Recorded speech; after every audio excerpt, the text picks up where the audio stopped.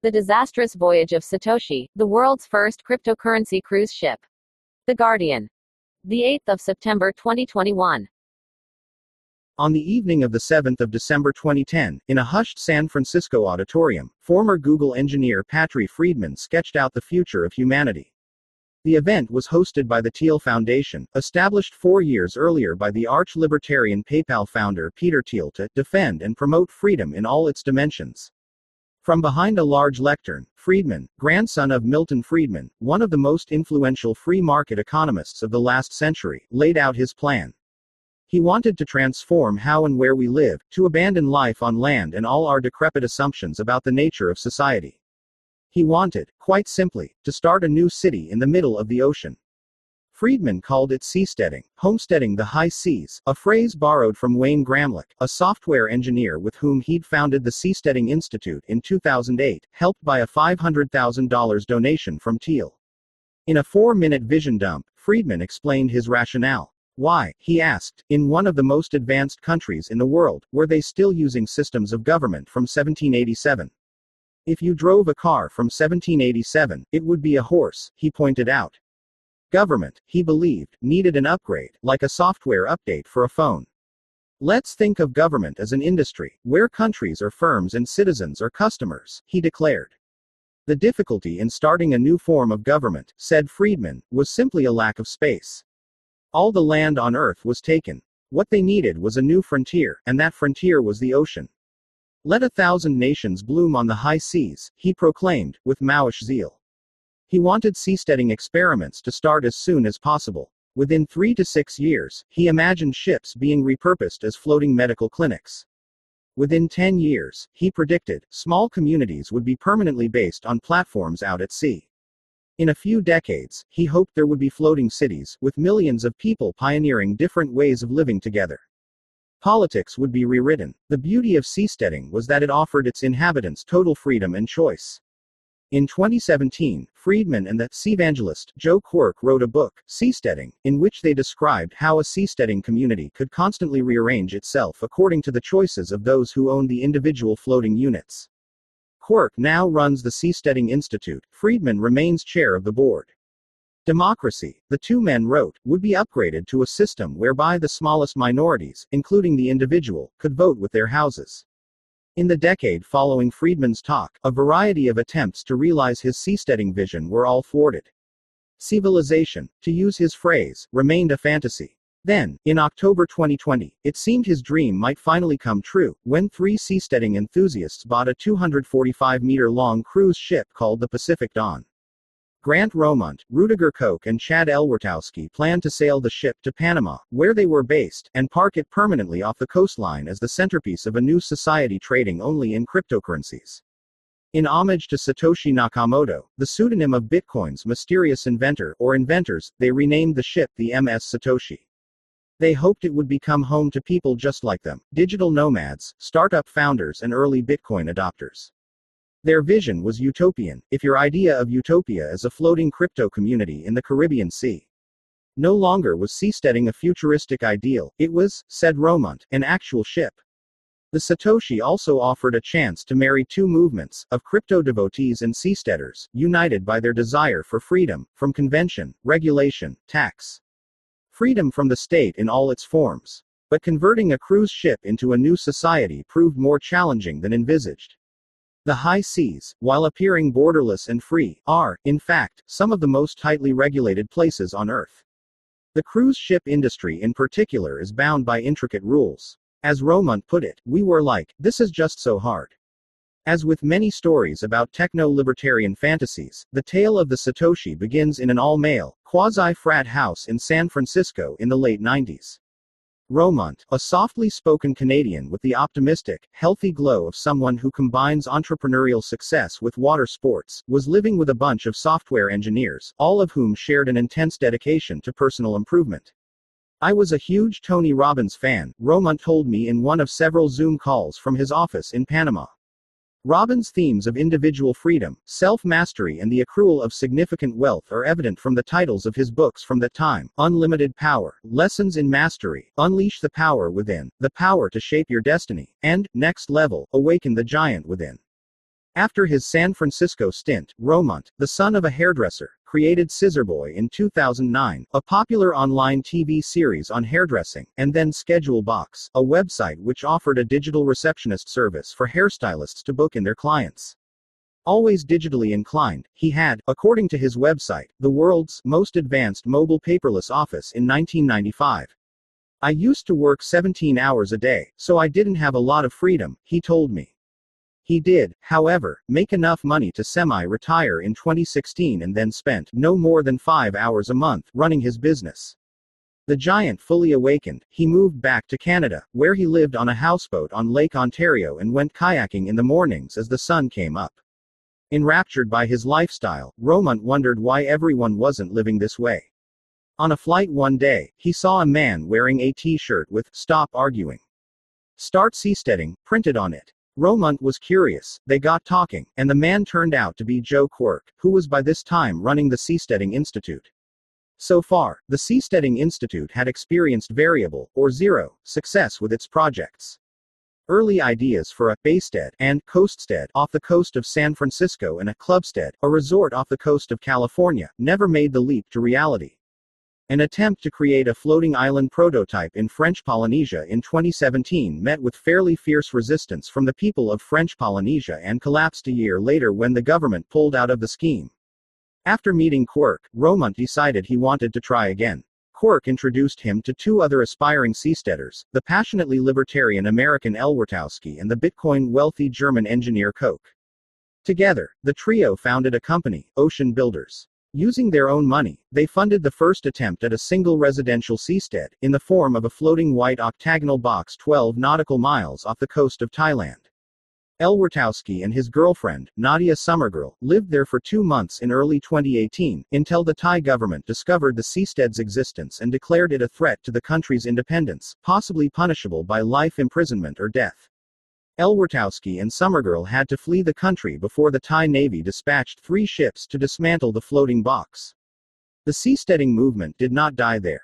In 2019, Romont, Koch and L. Wartowski moved their company to Panama, where they had found a government willing to back their next project, the Seapod. These would be individual floating homes held 3 meters above the water by a single column and a tripod-shaped base beneath the ocean. The man responsible for their design, Koen Oldhuis, is a Dutch aquitect, an architect specializing in water-based schemes. In rendered drawings, the sea pods look fantastical, like a giant's white helmet emerging monstrously from the waves. Inside, every surface is curved, as if you were living within the smooth, colorless confines of a peppermint. Romont compared the sea pods to the architecture in The Jetsons, the 60s cartoon where the characters lived in glassy orbs in the sky. It's like that, he told me, but on water. The team built a factory from scratch in Linton Bay, a marina on the north coast of Panama, hired a team of about 30 engineers and mechanics, and, in early 2020, began building the first Seapod prototype. Progress was slow. Even once they had a successful prototype, Romont predicted the factory would only make 2 Seapods a month. They'd had the idea before of buying a cruise ship, a quick way of scaling up the community, but the cost had always been prohibitive. By autumn 2020, though, the situation had changed. Like many parts of the travel industry, the cruise ship business was collapsing because of the pandemic. Multiple cruise lines were going into administration, empty ships filling up ports like abandoned cars in a scrubby field, or being sent to the scrapyard. Cruise ships, the Ocean Builders trio realized, would be going cheap. Sure enough, they found a bargain. In October 2020, Romont, Koch and L. Wartowski bought the XP&O cruise ship Pacific Dawn for a reported $9.5 million. Built in 1991 for $280 million, the ship could have sold pre-pandemic for more than $100 million, one industry insider told me. They instructed Oldhuis to draw up the plans, placing the ship at the heart of a floating community surrounded by sea pods. "We had a kind of funny idea," Oldhuis told me. In his scheme, the Satoshi would connect, via 2 looping tunnels on the water, to human-made floating platforms designated for agriculture, manufacturing and parkland. From the air, the whole community would form the shape of the Bitcoin B. The scheme had the support of the Panama government. In fact, the Ministry of Tourism hoped that a new ocean community would be a draw for visitors. In a page-long statement, the ministry told me how a floating development fitted in with its Sustainable Tourism Masterplan 2020 to 2025, by highlighting the country's biodiversity and the blue heritage of Panama. It didn't seem to mind the idea of a load of crypto investors floating off their coastline, not paying any tax. Out of adversity comes opportunity, so they say, wrote Elwartowski, on the 10th of October 2020, introducing Viva Vivas, the new company that he had created to run the Satoshi. Its name was adapted from the Latin phrase, vive ut vivas, meaning, live so that you may live. 10 days later, he announced the venture on Reddit, so, I am buying a cruise ship and naming it MS Satoshi, AMA. The responses were quick, need an apprentice aviation mechanic. I know how to use a yo-yo. Any room for me, and included the inevitable skeptics. Anyone remember the good old days of the Fire Festival? But plenty took the proposition seriously and wanted to go over the small print. Where is power coming from? Gas, internet, food, water, toiletries. What taxes will she be subject to? Elwartowski answered every question with grave attention to detail. There would be generators at first, followed quickly by solar power. This would be an eco-friendly crypto ship. High-speed wireless internet would come from land, utilities would be included in the fees at first, but would be metered when the systems were upgraded. You don't want to have pay for someone else's mining rig in their cabin, he wrote, referring to the resource-intensive computational process that introduces new crypto coins into the system.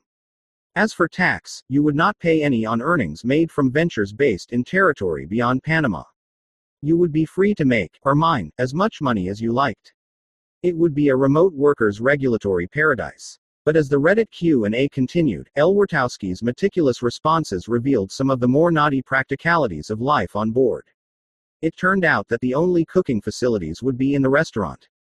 For safety reasons, no one was allowed to have a microwave in their rooms, though some cabins had mini fridges, noted Elwartowski, determinedly sidestepping the point. He offered residents a 20% discount at the restaurant and mentioned that some interested cruisers had already talked about renting part of the restaurant kitchen so they could make their own food. We want entrepreneurs to come up with solutions and try them out, he wrote, in a valiant attempt to convert a fairly fundamental stumbling block into wild startup energy. This is your place to try new things. Not all the Redditors were convinced. No microwave but mining rig. Incoherent scam. Marketing of the Satoshi soon began in earnest. Her 777 cabins were to be auctioned off between 5 and the 28th of November, while the ship was crossing the Atlantic towards Panama. Viva Vivas listed the options, including cabins with no windows, $570 a month, an ocean view, $629, or a balcony, $719. Ocean Builders held a series of live video calls for potential customers which attracted 200 people at a time, Oldu has told me, with Romont, an expert steward of the multilateral video call, at the helm. On the Viva Vivas website, a frequently asked questions page covered the basics of the cabin auction process, fees and logistics. Specially trained staff would be hired to keep the ship COVID-free, and through a partnership with a platform called coinpayments.net, multiple cryptocurrencies would be supported for payment, including Bitcoin, Ethereum, Digibyte, Bitcoin Cash, Litecoin, DAI, Dash, Ethereum Classic, TrueUSD, USD Coin, Tether, Bitcoin SV, Electroneum, Cloak, Doge, Eureka Coin, Zem and Monero. The final entry on the FAQ page, regarding the possibility of having pets on board, gave a bracing insight into the tension between the idea of freedom and the reality of hundreds of people closely cohabiting on a cruise ship. The answer linked to a separate document, containing a 14-point list of conditions, including one that declared no animal should exceed 20 pounds in weight, and any barking or loud noises could not last for longer than 10 minutes. If a pet repeatedly disturbed the peace, more than 3 times a month or 5 times in a year, it would no longer be allowed to live on board. Any pet-related conflict, instructed point 13, shall be resolved in accordance with Section V.F. of the Satoshi Purchase Agreement or Section I.V.F. of the Satoshi Master Lease, where applicable. Dogs would only be permitted in balcony cabins, and it was advised that owners buy a specific brand of porch potty, a basket of fake grass where your pet could relieve itself. Pet waste thrown overboard would result in a $200 fine. One Reddit respondent, MaxCoiner on Reddit, Luke Parker in real life, was as close to the target market of the Satoshi as it was possible to imagine. A longtime follower of the seasteading movement, he was also such an early and successful Bitcoin adopter that he and his wife were able to retire early thanks to their investments. The Satoshi was the most plausible idea for a seastead he'd ever heard. I did not buy a room during the Satoshi's sale window, he told me over email, but it was hard to keep my hand off that button. A variety of considerations held him back. The wife, as he put it, had her doubts. He wasn't sure about the ginormous leap down in luxury, from living in deep residential comfort on land in the U.S. Midwest to living in a very small cabin on board a 30-year-old cruise ship. He was worried, too, by the limited facilities, no kitchen of my own. Tiny bathrooms? Tiny everything? Also, the constant rocking of the ship on the water. I just can't stomach that life around the clock. He preferred the idea of the sea pods. If Parker was going to live on a boat, he concluded, he'd prefer to buy his own luxury catamaran. On the 29th of November, L. Wartowski published another post on the Viva Viva's website, announcing the official opening of the Satoshi in January 2021. This will be a new experience for all of us, so we must manage your expectations, he warned. The novelty was too much for Parker. It takes a rare kind of person indeed to move your life onto a deserted cruise ship in Central America with so little information up front, he told me. If Parker, part of that highly select, freedom-seeking, system-abandoning, overlapping community of seasteaders and Bitcoiners, wasn't going to buy, it was hard to imagine who would. As he put it, this may have been the smallest sales demographic in history. Over 30 years of service, the Satoshi herself had seen enough of the world to know every permutation of life at sea, apart, perhaps, from what it might be like to be a permanent home to 2,000 crypto investors. Built in 1991 in the Fincantieri shipyard in Trieste, Italy, she is one of only 2 cruise ships designed by the Italian architect Renzo Piano. The other, the Crown Princess, was sent to the scrapyard last year, a COVID casualty. Her first incarnation was as the Regal Princess, owned by Princess Cruises, after which she became the Pacific Dawn, P&O Australia.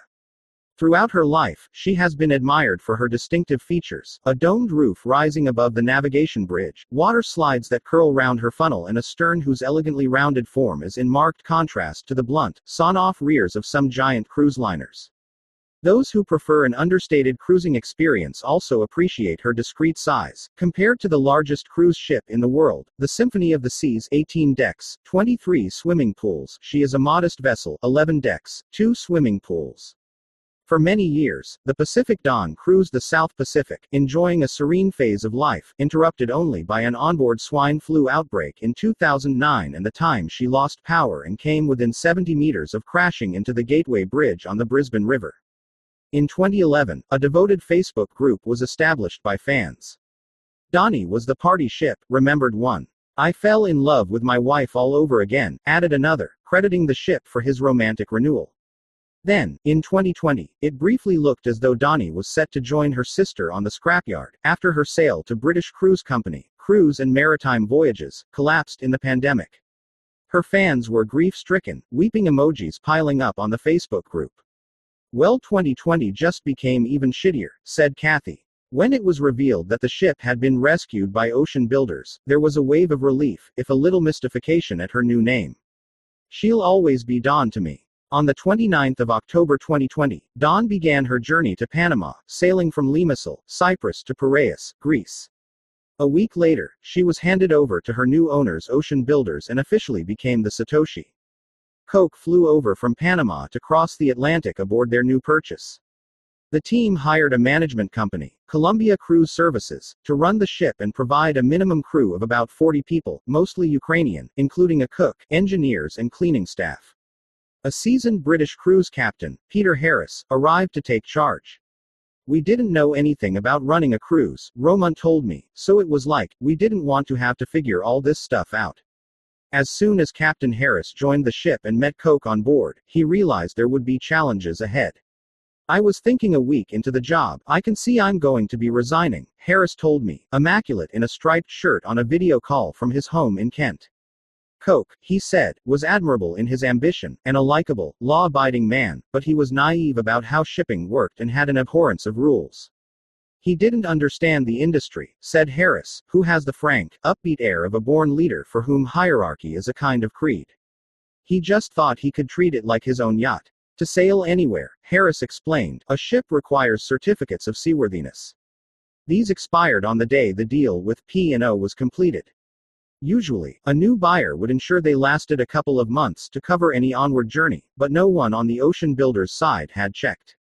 By the time Columbia Cruise Services came on board and informed the team of the situation, the contracts had all been signed. Before the Satoshi could cross the Atlantic, the team were obliged to sail the ship to Gibraltar and have her removed from the water, a process known as dry docking, to perform essential repairs and renew the certificates. The Atlantic crossing began on the 3rd of December. Harris, who didn't resign, grateful for the 4-month contract mid-pandemic, found it oddly lovely. With only 40 or so people on board, rather than the usual 2,000-odd, the atmosphere was relaxed, if a little surreal. Among other things, P&O had left about 5,000 bottles of wine and 2,000 bottles of spirits on board. Harris asked Coke if he wanted to charge the crew for drinks, but Coke, generous by nature, said no. Obviously, we restricted them to 3 drinks a day, said Harris. Otherwise, I wouldn't have had a crew. As the crossing continued, questions about how the project would actually work once the Satoshi arrived in Panama grew more pressing. According to Harris, Elwartowski thought he could convince the Panamanian authorities to let the ship anchor permanently in its waters and deregister as a ship, becoming a floating residence instead, so as to avoid some of the more exacting requirements of maritime law. But while Panama was happy to have the ship moored off its coast, it specified that the ship had to remain officially designated as a ship. Which led to another difficulty, the discharge of sewage. Though the ship had an advanced wastewater management system, which could turn sewage into drinking quality water, they were not permitted to discharge this wastewater into Panamanian waters, and so would have had to sail 12 miles out every 20 days or so to empty tanks into international waters. Such obstacles made the ship an off-putting proposition for insurers. No one would agree to cover them. They wouldn't even tell us why we weren't insurable, they just kept saying no, Romont said. It's kind of hard to remedy something if you don't know what the problem is. Of the several insurance experts I asked about this, none were willing to comment on the case, citing a lack of expertise, presumably because no one had ever tried to insure a cruise ship turned floating crypto community before. Harris, however, had his theories, that a risk-averse insurance industry was wary of both a Bitcoin business and a ship that would presumably be mostly populated by quick-to-litigate Americans. After trying multiple insurers and brokers, Romont began to realize that the cruise ship industry was, as he put it, plagued by overregulation. Along with airlines and nuclear power, according to Harris, it's in the top 3. The Ocean Builders' Great Freedom Project, whose intrinsic purpose was to offer an escape from oppressive rules and bureaucracy, was being hobbled by oppressive rules and bureaucracy. As Elwartowski would reflect a few months later on Reddit, a cruise ship is not very good for people who want to be free. To Romont, the whole cruise ship business began to seem like an impenetrable old boys network. He estimated that, given 6 months, they could have hired a crack marine legal team and navigated a way through the loopholes. But by mid-December, the Satoshi was already halfway across the Atlantic, burning through gallons of diesel, with a 40-person crew they'd have to keep on board even when she was stationary in Panama because a cruise ship requires constant maintenance. A ship can cost, even when docked, up to $1 million a month to run. Because, said Romont, it's huge. Fuel alone was costing the Ocean Builders trio about $12,000 a day. According to Harris, Koch wanted to try to make the ship more fuel efficient by installing a smaller engine, which he thought he could do while the ship was at anchor. We were like, how are you going to cut a hole in the ship's side big enough to get the engine out, which is below water level, and not sink the ship? Harris shook his head, his memories of Koch clearly fond, if perplexed. I was forever saying, no, Rudy, you can't do this, no, Rudy, you can't do that. Before the Satoshi hove into view of the white sands of a Panama beach, Romont, Koch and Elwartowski had to make a call. They couldn't afford to keep the ship moored and empty for months on end while they tried to solve the insurance problem, a problem they weren't even sure they'd be able to solve. They were insured to sail her, and they could go on sailing her, but they didn't want to run a travel company. They wanted to run a floating society of like-minded freedom lovers arranged in the shape of the Bitcoin B. It wasn't even clear that there were enough people who wanted to do that. Koch admitted to Harris that the cabins weren't selling. It was almost like a fantasy, James Bond-ish, said one cruise industry insider. But to their credit, they believed in it. The dream was over, they realized, before it had even begun. The project was dead, except it wasn't quite, as they still owned the ship, which was still steaming across the Atlantic with Koch, Harris and the crew on board. The Satoshi, already thousands of miles into a 5,500 nautical mile voyage, had traveled too far to be turned around mid-ocean, so on she sailed. They'd have to sell her, the ocean builders realized, but who was going to be crazy enough to buy a cruise ship in the middle of a pandemic? Only a company who wanted to tear her apart. On the 18th of December, while she was still at sea, the team announced the sale of the Satoshi to a scrapyard in Alang, India. The Satoshi was once again destined for dismemberment. On the 19th of December, Wartowski announced on the Viva Viva's website that the Satoshi's journey was coming to an end. "We have lost this round. The new normal, Great Reset, gains another victim," he wrote, looping in the collapse of the Satoshi with a popular COVID conspiracy theory that the pandemic and its response had been stage managed by a global elite. Over subsequent months, Wartowski's activity on Reddit would include other COVID themes, including suspicion of government vaccination programs. Romont emailed their list of potential customers to let them know the ship's fate. Deposits for cabins would be refunded. The Satoshi arrived in Balboa, Panama on the 22nd of December. On Christmas Eve, she anchored off the coast of Colon. There, Romont joined Koch and the crew on the ship. Wartowski, meanwhile, stayed in Panama City. He didn't want to get on board, said Romont. Koch spoke to Joe Quirk one evening on the phone while he was sitting in the ship's cafe drinking a bottle of wine, feeling regretful that the onboard hospital he'd planned to open to medical entrepreneurs would never come to life. Even so, Koch was utterly unbowed, reported Quirk in a Seasteading Institute blog post entitled How the Grinch Stole the Cruise Ship. Romont, a man more driven by the practical issues at hand than the romantic symbolism of his endeavors, realized that, though the entire plan had fallen apart, he was still the part owner of a massive cruise ship. He decided to spend Christmas on board, along with the crew. Master key in hand, he wandered around the Satoshi, making sure to enter every room that said "Do not enter." He toured the engine room, and sat on the sun deck. He worked, because he can't help working, even at Christmas, but he also went on all the water slides, alone. Harris told me he'd turned them on specially for Christmas Day. Though Romont doesn't usually drink, he had a glass of wine and called all his friends saying, "I'm on my own cruise ship for Christmas." He had the kind of good time it is perhaps only possible to have when you have just made an unbelievably expensive mistake born of a desire to invent an entirely new way of living and involving the purchase of a huge floating vessel. "I was king of the ship," he said, still delighted. Even scrapping the Satoshi proved to be a debacle. After a deal had been done with the Indian scrapyard, the Ocean Builders team realized that according to the Basel Convention, which covers the disposal of hazardous waste, they weren't allowed to send the ship from a signatory country, Panama, to a non-signatory country, India. The contract with the scrapyard had to be cancelled. All was not completely lost, at least for the Satoshi herself. The cruise ship industry is a compact ecosystem. The grapevine did its thing. A ship broker heard about the plight of the Satoshi, realized it was precisely the kind of ship a new client of his was looking for, and did a quick deal. The client was Ambassador Cruise Line, the first British cruise company to launch for 10 years. According to Ambassador's ebullient, red-sweatered chair, Gordon Wilson, the company's name is intended to reflect the highly optimistic idea that ambassadors, like cruise ships, take the best of their own culture with them wherever they go. The Satoshi would be the first ship in the company's new fleet, which would offer cruises to the over 50s.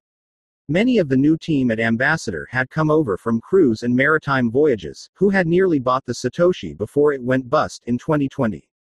As such, they knew the ship well, which sped up the sale. Wilson wouldn't confirm the amount. They thought it was a good price, but the trade press reported that Ocean Builders sold her for $12 million, more than they paid for her, though possibly not quite enough to cover the elaborate costs of running an empty cruise ship for 3 months. On the 23rd of February 2021, the Satoshi set sail from Panama, heading all the way back across the ocean she'd just crossed. She arrived in Bar, Montenegro on the 27th of March. Wilson went over to visit her, and, like Romont, relished the experience of climbing aboard his new asset. Exploring the engine rooms of an empty cruise ship seemed to give these men a particular sensation, perhaps just the buzz of owning something so vast and powerful, a mechanical, proprietary thrill. The Ocean Builders team, meanwhile, returned to their own private missions. Wartowski was on sabbatical, Romont told me. He did not want to talk to me for this story. Koch, who also declined to be interviewed, was building his own boat in Panama, and working with Romont on the sea pods. Over Zoom, Romont gave me a tour of the seapod factory, and showed off the hulking sheets of fiberglass that would form the structure's mold.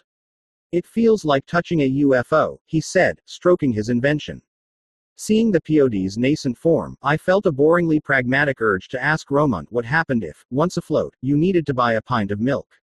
My question seemed to miss the point, too wedded to old-fashioned notions of locality and human connection. The pods had been designed to have a hatch in the roof, Romont said. He was talking to some drone creators and imagined people flying to their pods independently, landing on the roof and entering through the hatch. Perhaps that's how you'd get your milk. At her new home in Montenegro, meanwhile, the Satoshi needed some sprucing up. For the fourth time in her 3 decades on the water, she had been renamed. We thought Ambience a lovely name for a ship, said Wilson, pronouncing it in the French style, ambience. This is a very elegant ship, he added, proudly. She looks like a cruise liner, she does not look like a floating block of flats. When Ambience finally sets sail on her maiden voyage, from the industrial dock of Tilbury across the North Sea to Hamburg in April 2022, she will offer a more traditional experience to her passengers. Back to what cruising is all about, said Wilson. The atmosphere will be refined. There will be promenading on deck and plentiful opportunities for photography as the horizon swallows the evening sun. There will be cocktails at the bar, a 5-course dinner and a glittery show. It is unlikely Bitcoin will be accepted as currency. The water slides will be removed. This article was amended on the 8th of September 2021 to include the full name of Ambassador Cruise Line, and to clarify that the Ambience's dinners will have 5 courses, not 3. Follow The Long Read on Twitter at @GDNLongRead, listen to our podcasts here and sign up to the Long Read weekly email here.